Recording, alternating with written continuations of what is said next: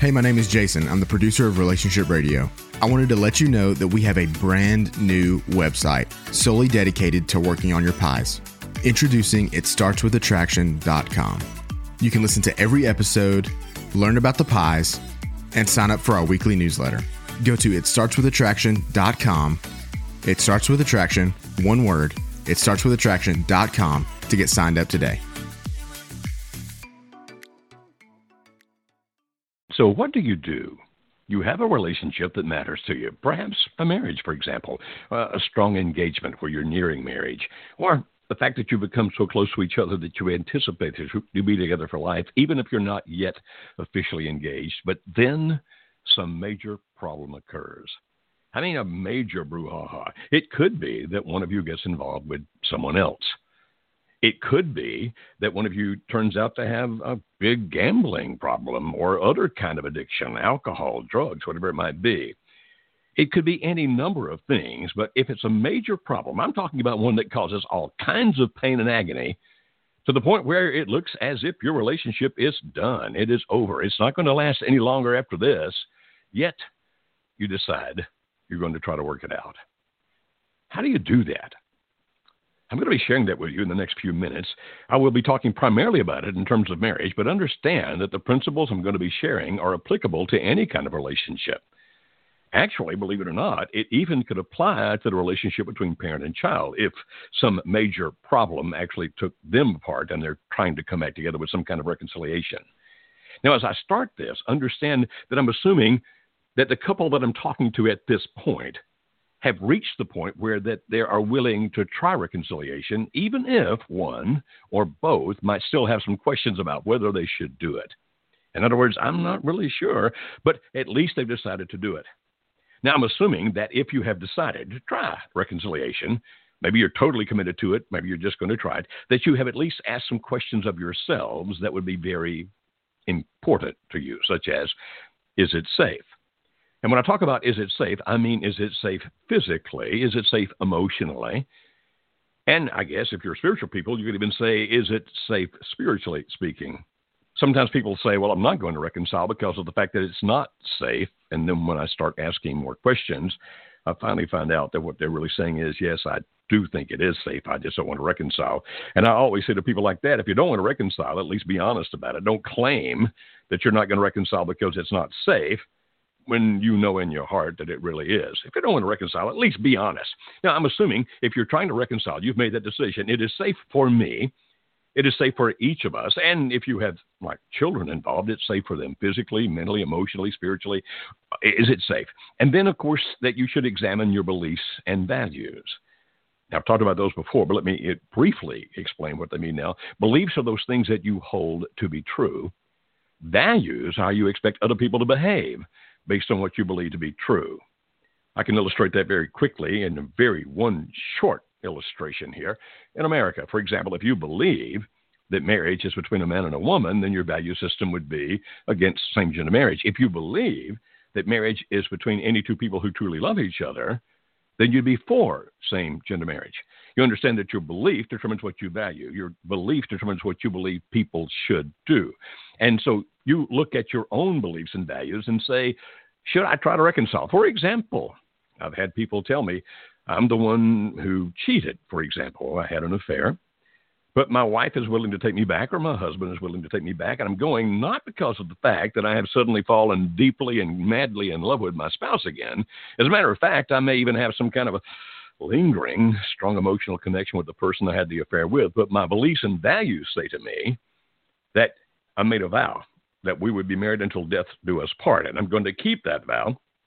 And I'm going to go back to my wife or back to my husband because my beliefs and values tell me to do so. And so if you see that it's safe, physically, mentally, emotionally, spiritually, if your beliefs and values are saying, yeah, this is the right thing to do, and if you're both willing, and notice I said both willing to forgive, because there's going to be forgiving on both sides. So let me address the two different people. First, I want to talk to the returning spouse. Now, again, as I've already said, this is applicable to relationships like between engaged couples, boyfriend, girlfriend. I mean, it can apply to any two people. I'm going to be talking about it primarily in the concept, or at least in the area of marriage, because I can illustrate better there. Just you make the principles apply to your situation if it's a little different than that. So let me talk to the returning spouse. Now, let's say that you are the one who has left, or that you have caused the marriage to fall apart. Maybe actually your spouse threw you out because of something, like your spouse found out about your addiction, or the fact that you've been involved with somebody else, et cetera, et cetera. If you're the returning spouse, even if you're hesitant about returning, even if that's the case, even if you're hesitant about returning, but you have thought to yourself, okay, we're going to try this. We are definitely going to try to reconcile. Then here's the first thing I suggest that you do, and I hope you understand the principle behind this. Whatever you have done, if it indeed has hurt your spouse, and I'm assuming that it has, then you start with confession and you ask for forgiveness. Now, I'm not talking about you beating yourself up here in any kind of fashion. You don't talk about how evil and wicked you are. You don't talk about how that you don't deserve forgiveness, all those kinds of things. That actually is going to work against you.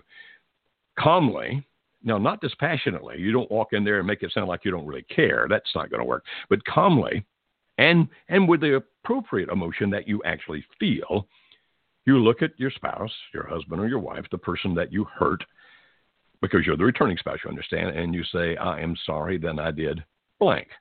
And you say specifically what blank is. And then you say, if you can find it in your heart to forgive me, I would appreciate it if you will. You say, well, why should I start with that?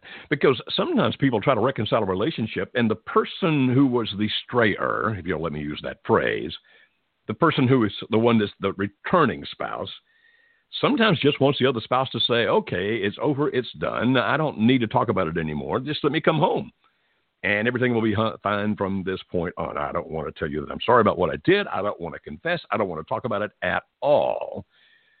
And in most cases, that is not going to work. You say, well, why not? Because if you're going to come back, if you're going to make this effort, even if you're doing it half-heartedly to begin with, but at least you have said, we're going to try this reconciliation, then try to understand your spouse's hurt.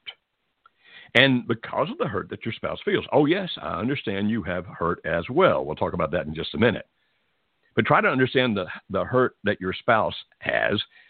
And one way to understand that is to start off by saying, I know I hurt you by blank, whatever blank is, gambling our money away, being addicted to alcohol, the fact that I had an affair with this other person, whatever it might be. I know I hurt you by that. I am sorry that it hurt you. And I ask that if you will, you forgive me. Now, doing that is beginning to try to understand the pain and the hurt the other person has. Now, there's more to it as well, which means if you're the returning spouse, one thing that can be of great help is to listen to your spouse as he or her, or he or she, I should say, pardon me, as he or she talks about the pain that he or she feels. I know you don't want to hear it. As a matter of fact, let me illustrate with my own life. Back in 1984, yeah, I know this a long time ago. I'm an old dude. Trust me, I don't feel old whatsoever. I feel like a young man. But back in the 1980s, 1984, I divorced my wife, and I left her because I was going to be with another woman. And we were divorced 3 years before I finally came back and asked if she would consider reconciliation, and it was not. Because of the fact that I woke up one morning and realized I was in love with her. Oh, and by the way, when she took me back, it was not because she had realized she was madly in love with me again. We had finally gotten to the point where most of the animosity was past, and therefore we weren't saying these mean, terrible things to each other anymore. But the love we felt was more like a love toward a brother or sister or a friend, maybe not even as much as a brother or sister, a friend. And people say, why did you get married again? I actually went through it a few minutes ago. My beliefs and values said I should try to go back and do what I believe to be the right thing. And her beliefs and values told her the same. She was already dating. She was already dating somebody else. And yet when I asked her to come back, and of course the guy she was dating was not happy about that at all. Like, you really? You're going back to the guy? Nor were her family or her friends, nor all the church leaders she asked about should she come back to me. All of them were not happy about that either. No, don't do that. When we got back together, my nature, because of the fact that I'm the kind of guy that just likes to get things done and move on, my personality is, hey, I hurt you. I'm sorry. Please forgive me. Now let's go on from here. my wife's personality is very different than that, and she needed to talk to explain her hurt. Now, this isn't it is more of an art than a science, but it's a thing where that you learn to listen to the other person. And the art here is you can do this for a while, but you can't do it forever because it winds up damaging the person who's trying to come back. But there should be some here where she's able to explain, this is the hurt I feel, this is how I felt when you did this, how I felt when you did that. No, it can't go on forever. It literally can't even go on for months, you understand. Maybe a couple of weeks, maybe. But again, an art, not a science. I can't tell you exactly how long, but you get to the point where that the other person feels like you truly understand the hurt that they felt. And so you actually let him or her listen. Now speak and you listen. You don't go back continually every time saying, I'm so sorry, I'm so sorry, I'm so bad, I'm so evil, I'm so wicked, can you forgive me? That's not the purpose here. The purpose is to listen and to understand. And if you can understand your spouse's hurt, at least as much as you can, you'll have different personalities. Plus, if you're the person who was the strayer and not the one who had the things done against you, you won't completely understand, but you try. And then you accept. Well, let me say something else here. You also need to understand your own grief process. If indeed the reason that you had this major relationship trauma is because of the fact that you have been emotionally involved with somebody else and you have ended that relationship, there is going to be a period of grief. And you need to understand your own grief process. You say, what do you mean? Well, it's not exactly as like the Kubler-Ross grief when people lose somebody to death, but it's very, very similar. There's going to be, it's not a linear thing, by the way. It's kind of 3 steps forward, 2 steps back sort of thing, where that you're going to feel some agony and pain over losing that other person if you were involved with another person. Or it may be that you've actually given up, like maybe a career. You decided to come off the road because you want to reconcile your relationship. You'll grieve that, losing that career that you had. There are different things other than a human being that you can grieve here. But understand that if you are leaving something or someone that was very important to you and that you had a deep emotional connection to, you yourself are going to go through a grief process. Now, you say, well, why is that important for me to know, Dr. Beam? It's because of the fact that if you don't understand that's what's happening, you may back out of this reconciliation process before it's done because you'll be thinking, oh, my goodness, I'm still emotionally tied to that other person or my career or whatever it might have been. And therefore, this is not working. I need to leave this because this is not going to make it like I want it to be. No. If you understand that you're going through a natural grief process, then you can stay in the reconciliation process and not become so discouraged you walk away because of the emotions that you feel. And the things you will feel can go from anger to bargaining to, all kinds of things that go on inside of you. And there'll be a little piece of you. Well, I'll go back to my example that I talked about earlier. Alice and I reconciled. We actually remarried each other in 1987. We divorced in 1984, so that was 3 years. When we reconciled, you might understand there'd be a part of me still somewhat emotionally connected to that other person. And so thoughts go through your head such as, wow, I wonder if I could get that person back. I wonder if I could reestablish that relationship, even if the other person ended it, even if you ended it. And so understand that grief process is something that you're going to go through. And by understanding that, you'll have the strength, hopefully, to hang in there and to not freak out because your own emotions are vacillating so much. And one day you feel this, and the next day you feel that, and the next day you feel something altogether different.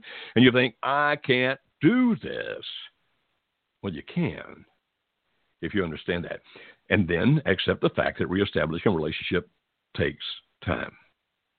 You see, if you still have any kind of emotion for the other person, you're going to feel conflict. Because sometimes, whether you want it to happen or not, you're going to be missing him or her, and you'll start comparing your spouse to that person. It's probably not going to be a fair evaluation or fair comparison, but, you're not being logical. It's about emotion. But just understand that sometimes that's going to happen. And you may sometimes think, we need to abandon this reconciliation process because I don't have the connection with my spouse. And I should have that by now. I've heard people talk about that even a couple of weeks into it. By now, I should be feeling some kind of emotional connection to my spouse. That's not happening. Therefore, this reconciliation process just isn't working. Or sometimes it could go a couple of months. I'm still not feeling this emotional connection to my spouse, so this is just not working. You understand that whatever it was that led you to do whatever you did that violated your marriage and caused this problem, you do understand from that trying to put a relationship back together, there is going to be emotional vacillation, and that because of that, you are not, in most cases at least, you are not going to have immediate emotional reconnection with your spouse. He said, well, how long will it take? I actually heard someone else ask my wife, Alice, that about how long did it take for you to truly emotionally reconnect with Joe? Understand, she was the one that had been abandoned. I had divorced her to go be with that other woman. And the question to her was, how long did it take for you to truly emotionally reconnect with Joe? I found that a very interesting question because I'd never had asked her that. I don't remember if anybody's ever asked me that about her. And what she said was it took about a year. Now, that didn't shock me. It didn't discourage me. I'm not saying that for you it'll take a year either. I'm not trying to tell you that. I'm just saying that what Alice did that was brilliant on her part was to know we will and we can. We'll do the right things and keep doing the right things, and I'm quite convinced that I've made a decision that is consistent with my beliefs and values, that is consistent with the fact that I'm safe with Joe and that we can both forgive, and therefore I'm going to stay in this until it works, and I can assure you that Alice and I are very much in love with each other. For those who've heard this program very often, we've heard me talk about a thing called limerence, and I can tell you right now, it's not that. We don't have limerence toward each other. It's something much deeper. It's not as ecstatic. It's not an emotional high. I don't know how to describe it other than to say it's an emotional depth that's just solid. It's not the kind of thing you get giddy about, but it's the kind of thing that you just take great comfort in, and you know this is the person who will be with me for a lifetime. A lifetime. And so as I came back to her, I had to understand that sometimes I would have conflict of emotion because I'd been emotionally involved with the other person, and understand that there were times when I'd want out because I was not making that emotional reconnection with Alice as quickly as I wanted to. But the truth of the matter is this. Actually, it's the principle of the book I wrote called The Art of Falling in Love. Falling in love is a process. If you faithfully follow the process, you'll fall in love whether you intend to or not. But if you vacate or violate the process, you'll fall out of love whether you intend to or not. And so if you're the returning spouse and you're thinking, I'm going to give up on this because I'm not emotionally reconnecting with my spouse, be patient. Keep doing the right things. This is not the reason to bail out. You understand that the reason you're not emotionally reconnecting right now, in all likelihood, has to do with emotional confusion from what you've done before. Now, here's another thing. Establish trust by becoming very transparent. What I mean by that is being very open, very honest, answer the questions. Now, we do recommend that you do not answer the questions that create visuals. If, for example, when Alice and I got back together, she had said, did you ever kiss that woman? And you understand I chose the least offensive verb I could think of there. If I were to say yes, then Alice gets a mental picture of me kissing that woman. Two things about it. Number one is it's not accurate. It's her imagination of it. Number two, long after I'm healed and past that, she'd still have that in her mind. So we ask that you don't ask the questions that create a visual, but that you answer all the others. And the deal I made with Alice was, I'll tell you anything you want to know. Just be sure when you ask the question that you really want to know it. Because once I tell you, I can't untell you. And sometimes she'd ask the questions and I'd say, do you really want to know the answer to that? And if she'd say yes, I'd tell her. Sometimes she would cry. Sometimes it would hurt me so badly to see her hurt that I would get misty-eyed myself. But it was a way to reestablish trust by my being open and transparent. And I've heard her tell many people, how did I learn how to trust you again? He became very open and answered all of my questions. Now, interestingly, in addition to rebuilding trust, that also was recreating intimacy with Alice and me. You say, what? If you understand intimacy to be into-me-see, openness, transparency, vulnerability, because as I answered Alice's questions, and some of those things gave her information she could have used to hurt me, like she could have told my mom, do you know what your boy did? I mean, she could have hurt me with one of my friends, etc. She protected accepted that information that I gave her. And by so doing, she made it where I could, to her openly and honestly and with vulnerability, which first created and then increased the feelings of intimacy I had toward her. And so my transparency didn't just help rebuild her trust. It, with time, helped rebuild my love for her. And then again, if you're a returning spouse, you establish boundaries and procedures to help your spouse feel safe. What I mean by that is, you do things where that he or she doesn't have to worry about what you're up to. Maybe you turn over the handling the money to your spouse if you've had a gambling problem. Maybe you, if you're going to be 10 minutes late, you call and say, here's where I am. And with today's smartphones, you can take a picture. Here, I'm with Charlie, see? But you do the things, and if you can do so without violating some other ethical code, give the passwords to your email. I would be able to do that with Alice today, except for my account with our nonprofit Marriage Helper. I couldn't give her the password to that email because people share their problems and information with me, and for the confidentiality, ethically, I couldn't share that with Alice. But otherwise, you make it where, hey, you can see whatever's on the text messages on my phone. Here, look, you can see my email. You can see this. You can see that.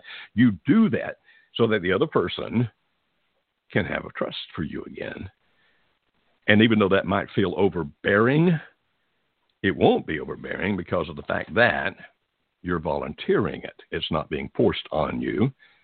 And you set a time, like I can do this for 9 months, or I can do this for a year. I can do this, you set a time. And now it's not a burden because you are the one offering it to your spouse. And that works out pretty well. And finally, I'm saying if you're the returning spouse, patience with yourself, please. Patience with your spouse. Sometimes he or she is still going to do some stupid stuff just like you're going to, because that's what human beings do, you understand? And there'll be times when you'll think, oh my goodness, why in the world did I think I could ever work this out? Look, my spouse is whatever. So be patient with you if the emotions aren't reconnecting as strongly and fast as you want them to, if you still have some emotional connection to the other person, if sometimes you think, I just want to be free and run wild and do whatever I want to do and not have the responsibilities of being married. Be patient with yourself. Be patient with your spouse. Be patient with the situation. Now, let me address the other spouse. And for the time being, since I call that person the returning spouse, let me call this person the accepting spouse, okay? So your spouse has done something, like in our situation, I left Alice for another woman. Again, it could be anything else. It could be an addiction. It could be all kinds of things. We don't need to talk about all of the possibilities out there. When your spouse is saying, okay, I'm willing, let's try to reconcile. First of all, please understand this. Don't expect it to happen quickly. Don't get frustrated if after a week, 2 weeks, 3 weeks, 2 months, whatever it might be, it's not where you want it to be. It is a process that takes some time.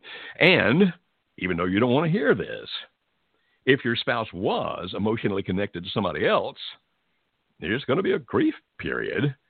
Well, let me talk about that just in a minute. I'll skip that for the time being. Just understand that it can take a while. And if you're saying, well, he's been back for 3 months now, but he still seems to be emotionally distant, we're still not having those conversations I wanted to have. Okay, I understand, but don't expect it to happen quickly. Oh, and by the way, and this is to both, and I meant to mention it earlier for the returning spouse, don't expect, either one of you, either the returning spouse or the accepting spouse, don't expect sex to be great immediately. Can it? Yes, it can. Does it happen? I hear about it. It does happen. But if there's great deep hurt, and especially if the returning spouse still has, even though he or she's coming back and wanting to make the marriage work, there's still some residual emotional connection to this other person, then they may not be very much in tune with you sexually. They may be saying things like, I just can't get excited about, or I somehow feel like I'm cheating on him or her. Sometimes they'll even say that.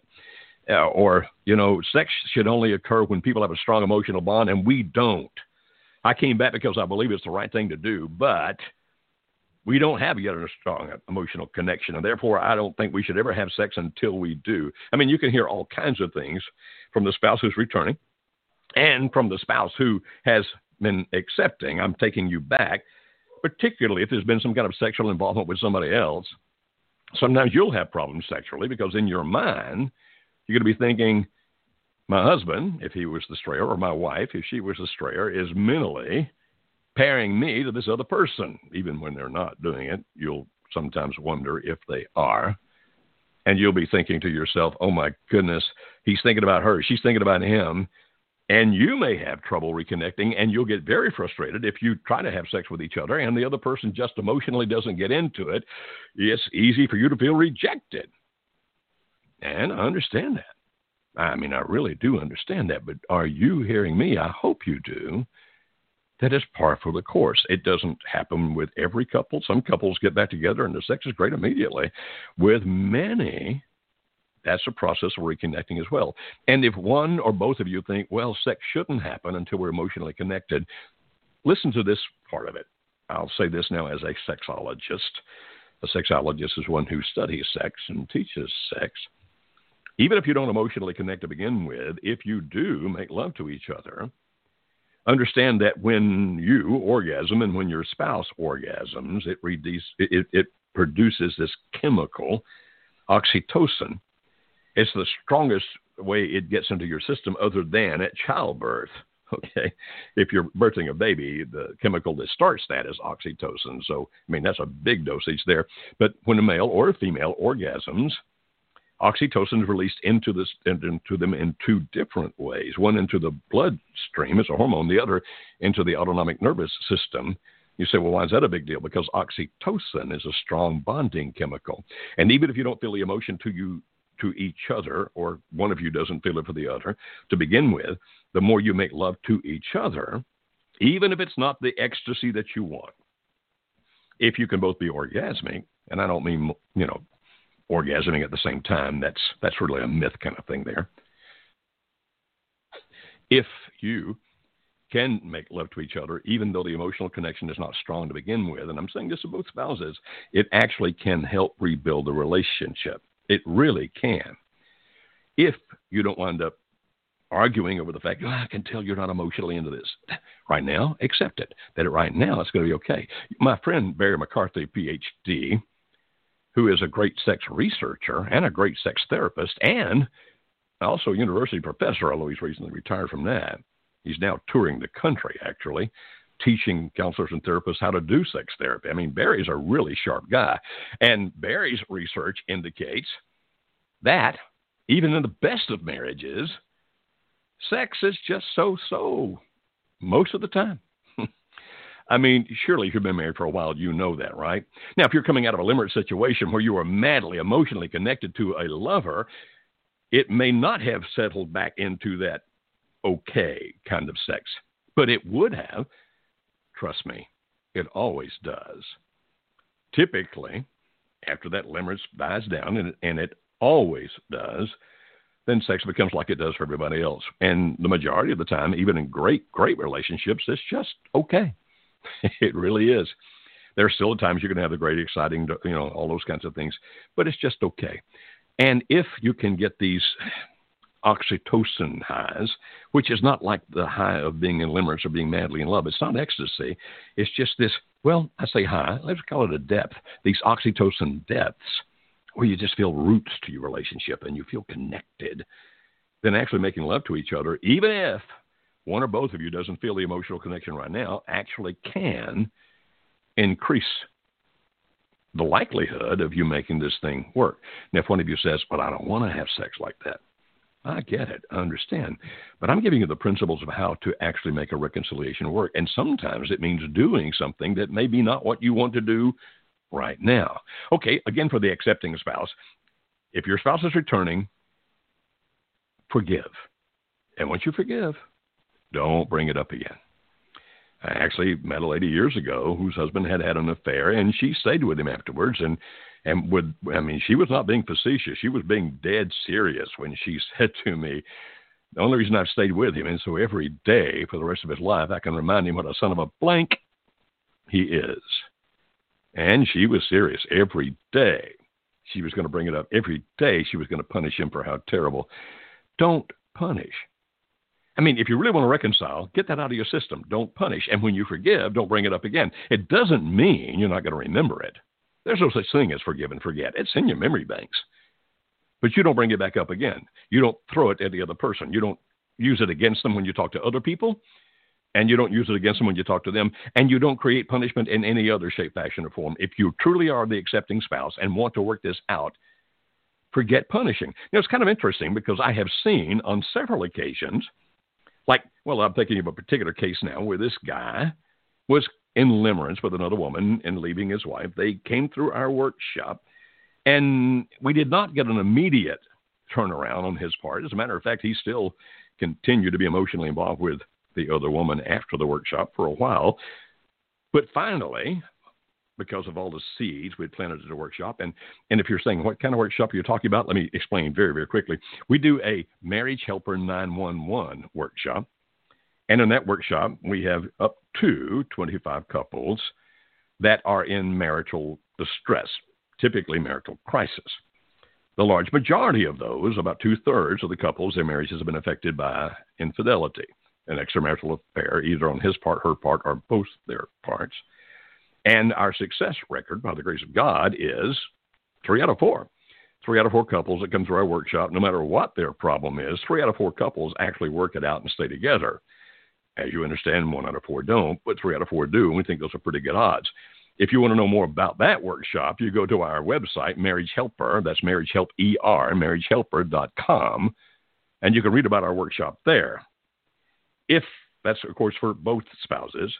If your spouse, if you're listening and your spouse is not ready to reconcile and not ready to go through a workshop like ours, there's another thing I suggest you look for. We have a course that is online for the spouse who wants to save the marriage when the other one's not willing to do anything about it right now. Again, go to marriagehelper.com, marriagehelper.com / all one long word, save my marriage, all small letters, one word, no blanks, save my marriage, marriagehelper.com / save my marriage. You can find out about our 10-week course there, where we can work with one spouse who wants to save the marriage. By the way, we also have coaching calls every week to go with that. And I think it's next week we start our new series of 10 coaching calls. And so if you're going to get on that, I'd suggest you do it before next Monday night so you can be from those in the coaching calls from day one, as well as all the things you'll have in the course, the videos, the audios, the PDFs, and et cetera. Now, all the way back to this. The story I was telling you was this couple went through our workshop. When he got home, he was still involved with the other woman for a while, but the things that we talked about in the workshop finally began to take root in him, and he finally made a decision that he wanted to save his marriage. And so he came back to his wife and said, let's save our marriage. Let's do this. Now, we expect that in those cases, the spouse who's been trying their best to save the marriage would be happy. Like, oh, thank you. Finally, let's do the process of learning how to reconcile.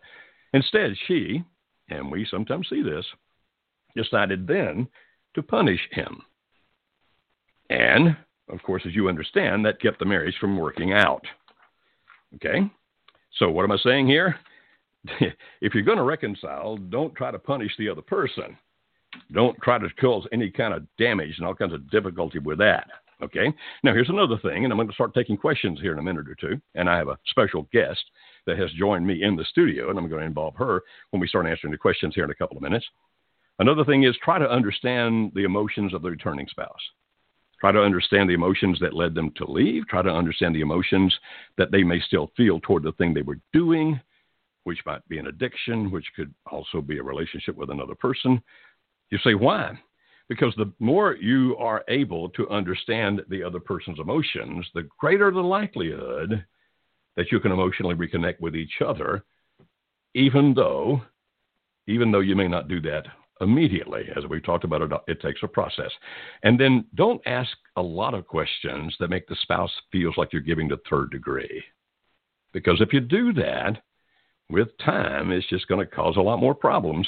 Now, yes, there are some things you want to know, but don't do it like you're attacking or the other person becomes afraid. And if you are going to ask questions, understand this. Sometimes your spouse will become afraid no matter what. And when he or she does, when they reach that fear point, it's going to be awfully difficult for them to tell you the truth after that. And so never, ever look at him or her and say, is that everything? Because if they reach the fear point, they're going to say, yes, that's everything. And if you find out more later, you're going to say, you terrible liar. I hadn't. Instead, you say things like, is that everything you can tell me right now? And then, and I'm almost done with this, we'll start taking the calls. Allow a mourning period. particularly if he or she has given up something that was important, like another person in which they were emotionally involved, or a career change because they want to try to put the marriage back together. That mourning period that I talked about a few minutes ago for the returning spouse is going to happen. Accept the fact that it's going to happen. I know it might hurt. I know you don't want them to feel that. I get that. But if you truly, really want to reconcile, then you need to accept the fact that it's happening. It really is. And if you can, you actually help. You say, what? Yeah, you actually help by listening, caring, and being there for them. And then you should expect trust to be established. In other words, you should expect, and if you have to, you and the man, okay, if we're going to reconcile, I need to have some peace of mind. So I need the passwords to the things you can give me passwords to. I need to know where you are if you're going to be late. Can you do that for me? But finally, don't push. The fact that he or she is back and trying to put the marriage back together does not mean he or she are going to do things perfectly, because they won't. And so there's going to be sometimes 3 steps forward, 2 steps back. But if you push, you'll probably push them right out the door. Okay, we got several callers lined up out there. And we are joined in the studio by Kimberly Holmes, who is the executive director, if you don't use that language, and say CEO, the chief executive officer of Marriage Helper, our 501c3 nonprofit. She lives in Austin, Texas for the time being, and she has just flown in and just walked into the studio. Kimberly, welcome. Thank you. It's great to be here. Okay. We're glad you're here as well. Is your microphone doing something funny over there? Can you hear me? I can hear you really well. Okay, good. Okay. All right. And so let's start taking some phone calls. First, we're going to go to area code 712. Hello, 712. You're on the Joe Beam Show. How can we help you tonight? Hi. I kind of have a question about, it's kind of like if your spouse is possibly wanting to return but is not 100% sure. Mm-hmm. Just about what kind of things should the standing spouse, how should they be acting or reacting? Let me give you just a little bit of backstory. We recently attended the workshop, and my spouse or my husband is at home, but is vacillating a great deal. I don't know that he has decided. Actually, I should say I know that he hasn't cut communication off 100%. I don't know how reduced communication is, but it appears to be like they're talking less. And he just seems to be putting forth more effort, but I'm not sure that he is 100% decided. Mostly, or at least somewhat, in my opinion, I think some of it has to do with just basically a lot of what you talked about at the beginning of tonight, just that, he does have those vacillating feelings, and he feels like, how could he possibly make it work? Right. I understand. And so I'm just wondering, what is it that I should be doing? Okay. That's a good question. It's actually a very good question. Now, the fact that he's having some communication with her, is your perception or feelings that they are still having an affair?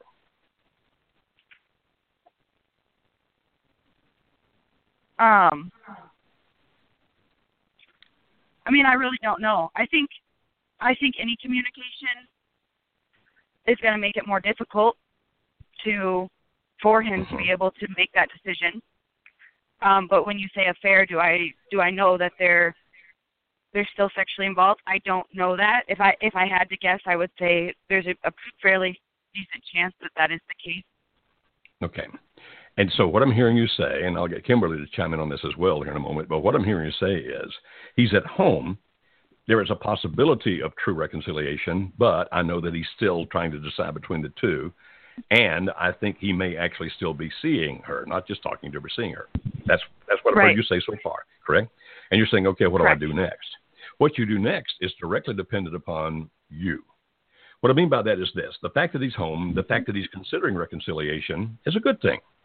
And what I'm hearing you say is, I'm afraid that if I put a strong boundary there and say, no more, you can't talk to her, you can't see her, and I need some kind of proof that you're not doing that, so I need to be able to do this, that, or the other. What I'm hearing you say is your fear is if you draw that hard line in the sand, if you make that boundary, then it's going to push him in the other direction. Is that what I'm hearing you say? Yes. Okay.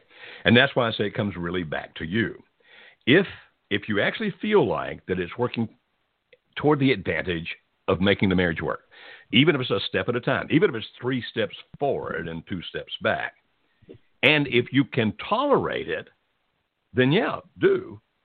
But if you can't, in other words, it's destroying you emotionally, or you feel like that he's really not making any progress toward you at all because of the fact that he's still involved with her, or if you believe like he's really moving more toward her than you, then the thing would be, well, in that case, even if it were to push him the other way, making the boundary would make sense.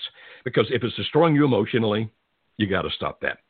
If he's moving more toward her than you, then it's worth the risk, in my opinion. Of course, it's always your decision, but in my opinion. And so that's why I say it comes back to you. If you really believe he's moving in the right direction and I can put up with this for a little while, then do so. But if on the other hand, you're saying, I can't take this, this is destroying me, then make the boundary. It's not going to happen. Or if you know, Kimberly, maybe synthesize what I'm saying here. When did you go to the workshop? Recently. Okay. I think a lot of times when people leave the workshop, this is a very common thing that people call in or, tag us on Facebook, send us an email. This is a common question. It's, okay, I feel like I've done everything I know how to do. I've gotten my spouse to go to this thing with me. When is it going to turn around? And right about now is the time when people say, okay, I don't know how much longer I can wait. What do I do next? And so, what we tell people is it can take weeks, months, hopefully not years, typically not that long, but even after the workshop for that spouse who's going out, who's, still trying to decide if they want to save the marriage or not, it can take a while for those seeds that were planted to come to fruition. And so just as Joe was saying, how long can you stand? How long can you live in this kind of limbo for you, knowing that he at least knows everything that he needs to know in order to put the relationship back on track when limerence ends, when those kinds of different things happen, he's set up for success. So at this point, just like Joe was saying, it's up to you. How long can you stand and wait? And the longer, in my opinion, even though it's crazy on the inside and it's really hard to do personally, the longer that you're able to do it, the better chance for success. In my opinion, of course, I'm not living it like right now like you are, but just from an outsider's perspective, seeing how other people have done it, it really does lead to the best scenario in the end. Are we helping with this answer or just making things more confused? No, I think you have. I think you have helped. I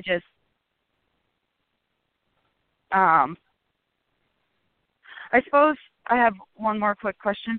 Say my spouse were to be listening. What kind of, any advice, whatever comes to mind, would you guys say for them? For the spouse who is vacillating between, say, coming back to the marriage or leaving the marriage. Okay, I'm still not understanding exactly the question. If her spouse were listening, mm-hmm. what is something that we could say to help that situation? Well, since I'm not really sure who you are, I don't know how to address specifically, his situation. Typically, if I were having a one-on-one conversation with somebody, for example, if he and I were talking, I'd be saying something like this. Tell me what your beliefs and values tell you are the right thing to do. That's where I would start. I'd start with that, find out what he thinks about that. What's the right thing to do based on your belief and value system? And if he were to say, well, I believe the right thing to do, even though my heart may not be there, my mind might not be there, but the right thing to do would be to save my marriage, that's when I would one-on-one talking to him and say, okay, if you're going to do that, I understand the tremendous power that limerence has to pull you toward the other person. I mean, I've been there. And because of that, I would say if you're going to do this, then you're going to have to break off all contact with the other person. Is that going to be difficult? The answer, yes, it is. Emotionally, very difficult to do. Then I would recommend go see your doctor and ask your doctor to write you a high dosage script of a prescription of an SSRI like Zoloft. One of the SSRIs, the doctors would know which one, because that actually can reduce that a lot. That overwhelming emotional need to talk to the other person, like I really need to be there with you. So I would start with, what's your belief in values? And if it really is that marriage is a thing that should last a lifetime, then the next thing to do is go see the doc, get that medicine. It's not going to be the magic pill, the cure-all, the end-all, but it really will help. And ask your doctor to give you as high as a dosage as he or she is willing to give. And then you need to cut off all contact with the other person. And if you have reached the point where you can be open and honest with your spouse, whenever you want to call her, tell your wife. Now, I'm assuming that you'll be able to handle that in this advice. And if you weren't able to handle that and he were to sit down and say, boy, I really wanted to call her today, that your reaction then, instead of being, you terrible man, why don't you do what's right? It would be, I understand, help me understand even more the emotions involved in this, so that you become not only his best friend, but you become, in essence, his therapist. You understand what I'm talking about? Not a true therapist, but the one that he talks to and listens to. Friend, right. And so that's what I would say to him and to you. I think that is great. Thank you. Thank you very much. I appreciate it. All right, you're very welcome. Okay, and we're going to move on to the next caller. We were just talking to Iowa. And now we're going to move over here. Let's see. Kimberly, I want to see what this next area code is. Then we're going over to Missouri, right? Springfield, Missouri, I think is where the next call is coming from. And so let's go to area code 417. Hello, 417. You're on the Dr. Joe Show. Hello? Yeah. Do you live in Missouri? Yes, I do. You got it right. We're just going by your area code. Okay, and right nowadays we know that people can take their cell phones across the country with them, so we were just guessing Missouri. How can we help you tonight? Yes, absolutely. Well, first of all, Joe and Kimberly, I want to thank you all so much for everything you do for us, for all of us that are going through this and trying to make our marriages work. So I just want to start off with that. Thank you. That's awesome. We love it. We love doing it. Yeah. Just a quick rundown of my situation. Me and my wife have separated now for a year and a half. Unfortunately, whenever the separation happened, it was because of me. I left the house. It wasn't because of anybody else. It was just the toxicity of our relationship and where things were at, communication and stuff like that. When I did leave, I shortly after separation, met somebody, started, friending them or whatever. But 2 months after our separation, I lost my father, which put me in a really bad spot, dealing with mourning with the loss of him. Went into, that whole dark side of losing that family member. Was really numb to the world. Was doing everything I could to not face the reality. The relationship with this other person became physical, stuff like that. But it was never a limerence situation. Unfortunately, due to my blindness of life of what was going on, 6 months after our separation, my wife got involved with somebody herself, where she fell into a limerent relationship with this person. At this point now, in January, is kind of where the reality of divorce hit me. I kind of got past, my dad deal and kind of opened my eyes to realization of what was going on. Went really low. I mean, it's like one thing and another. But I decided that I was going to start doing everything I could to save my marriage. At that point in January, she tells me it's over, it's done, she's with somebody else, all this other stuff. And I started to work on myself and do things. And come March, we were spending time here and there with the kids. We had 2 kids. And, just doing things together, nothing spectacular, nothing like that. And at that time, one night, we were hanging out, had a good night. Instead of ending the night there, we're continuing conversation. in text message. She was telling me, you know, I had to prove it to her that, of course, I wanted to fight for my love and this and that. And then she asked the question of, well, tell me everything. And I'm like, well, here's my opportunity, first opportunity to show her that I don't want to lie, I don't want to do this. So I told her everything, and all the progress was swept away. We went back to, I'm not going to be your wife, I hate you, don't talk to me unless it's about the kids and all this other stuff. Yeah. So I was 10 steps back behind the starting line from where I was now. Up until this point, I continue to work on things, 7-year program, been working on that, doing all that stuff, got myself in a really good place. Things were moving forward. About a month and a half or so ago, we went 2 weeks where we spent every day together with the kids and doing stuff and everything, and I thought I wasn't allowing myself to get too excited about stuff because I know the process of 3 steps forward, 2 steps back, and all this other stuff.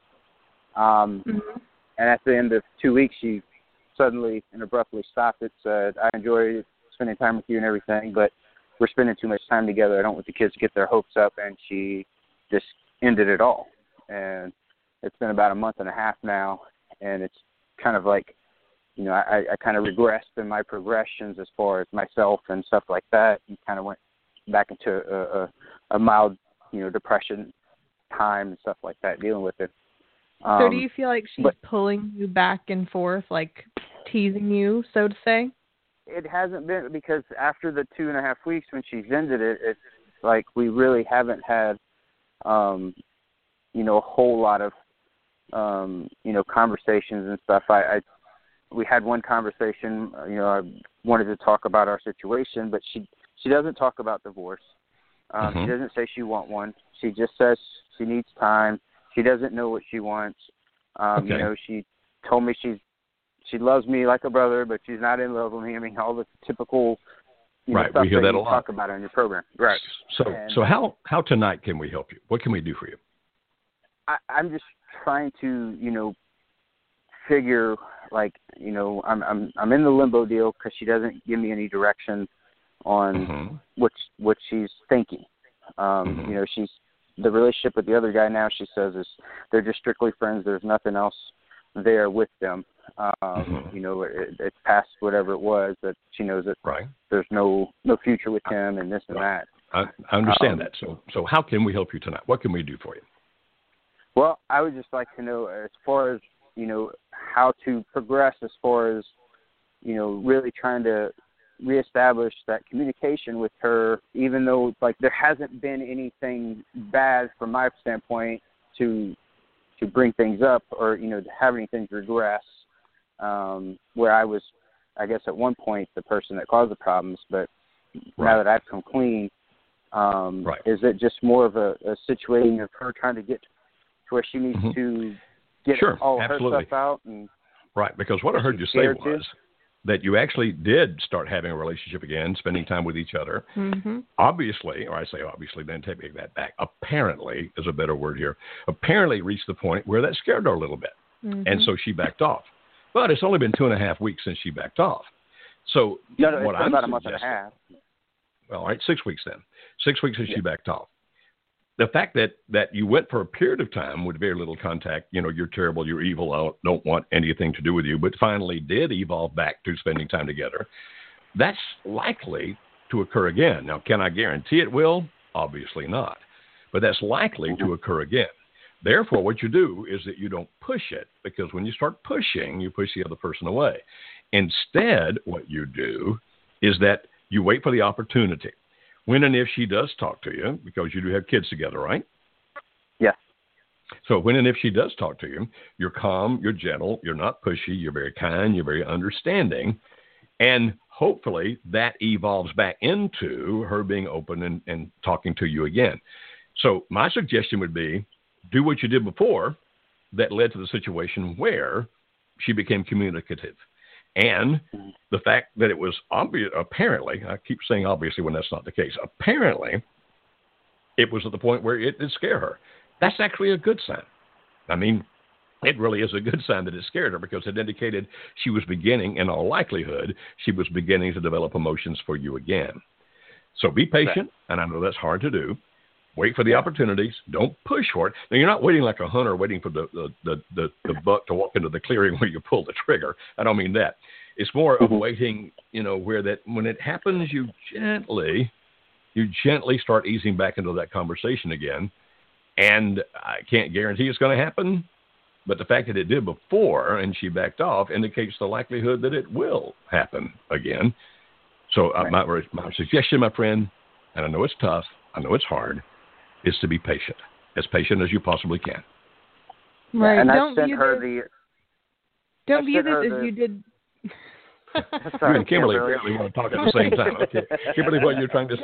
Don't view this as something that you did and failed, because that's not what happened. What happened was you did it and it worked, and then something happened that you plateaued. It's just like if someone was trying to lose weight and they're doing all the right things, but then they plateau and they're like, oh, I'm going to throw my diet out the window. Apparently it didn't work. It's not the case. It did work. You just had, once you got to a certain place, then that's when you're supposed to tweak it and kind of go to step 2.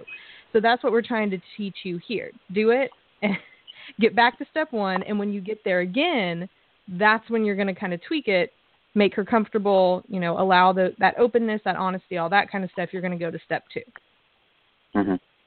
Yeah.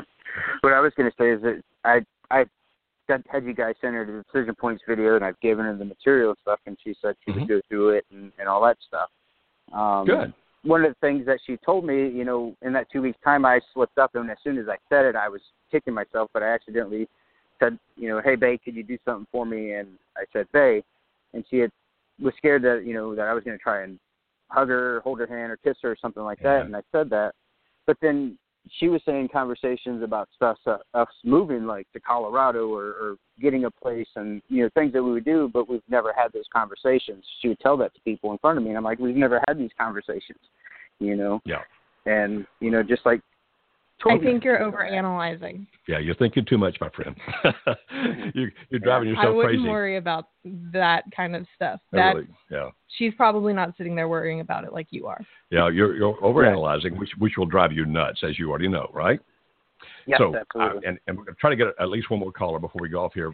Our suggestion is keep doing what you were doing, and don't freak out if you say the word babe and she flinches. I mean, that's not going to be the big deal. The big deal is for you to be that person that you're trying to be. Okay, my friend? You're doing awesome. Thank you very much. Thank you. Okay. All right. And I believe, if I recognize this number, Petra, is that you? Yes, it is, indeed. Okay. This is our friend. Kimberly. How are you? This is our friend Petra. She is also one of the administrators, administrators on our Facebook groups. She and her husband Richard are awesome people that I got a chance to meet sometime back. And we're thrilled that you called in, young lady. What have you got to say tonight? Joe, I think everything you said was really great, but on top of it, I have a few things I would really like to add. And that is, for all the people, when you are in the process of reconciling, yes, you have to talk about all the tough stuff. But please try and have as much of a good time together where you leave all of that out of the door and just try to reconnect. That was really very, very important for Richard and me to do. And I think it had a profound effect on how fast we were going with our reconciliation. The other thing that's also really important, do not fall back into the old habits that brought you into this situation in the first place. That is really, really important too. But instead, really try to continue to learn and grow together. That is going to be so helpful for the whole reconciliation. Also, if you can, get a coach, a good coach, especially in the beginning, because there are going to be problems, at least they were in our case. And even though Kimberly told us that we were on the fast track to reconciliation, last year I was still journaling. And when I look back to where we were a year ago, meaning half a year into reconciliation already, when I read what I wrote back then, I can see how far we have come. So please be patient, be patient, be patient. And as long as you move into a good direction, even if it's very slow. That's wonderful. So that's all I wanted to say. Well, I think what you said is awesome, young lady. Really good.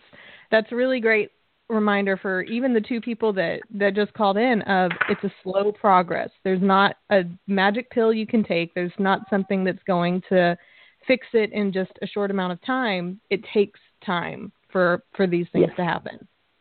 And I think what you talked about is definitely right on target. I'm glad you added that. I think that adds to what we talked about in a great way, young lady. Mm-hmm. And I really appreciate you doing that. Okay. Thank you for calling in. You have a good evening. Okay. Kimberly, what would you like to say to these folks here? You know, this was a great topic tonight. I didn't know what it was till I sat down here and was reading all this stuff. I have been working with a couple recently that this has been a major issue, and I've been watching the wife doing this all wrong. It was the husband that had an addiction and confessed some things to her, and she has basically chosen to just hate him. And it's really sad to watch the way that marriage is going when all she has to do is be empathetic, be compassionate, understand the hurt that her spouse was going through. Even though your spouse may be the person who offended you, that doesn't mean that they don't have all of these feelings around it. We can villainize them just as much as sometimes the person in limerence can villainize us. Mm-hmm. But really what they're going through, they have feelings and emotions and hurts and pains that they're feeling as well. Being able to empathize with that other person will go miles in helping you reconnect with them because you realize you're both hurting and you can both help each other through it. I think that's excellent. That's very, very good. Thank you for joining us for this program. Hopefully we'll see you or at least talk to you at 9 p.m. Central Time next Tuesday evening. Have a good night.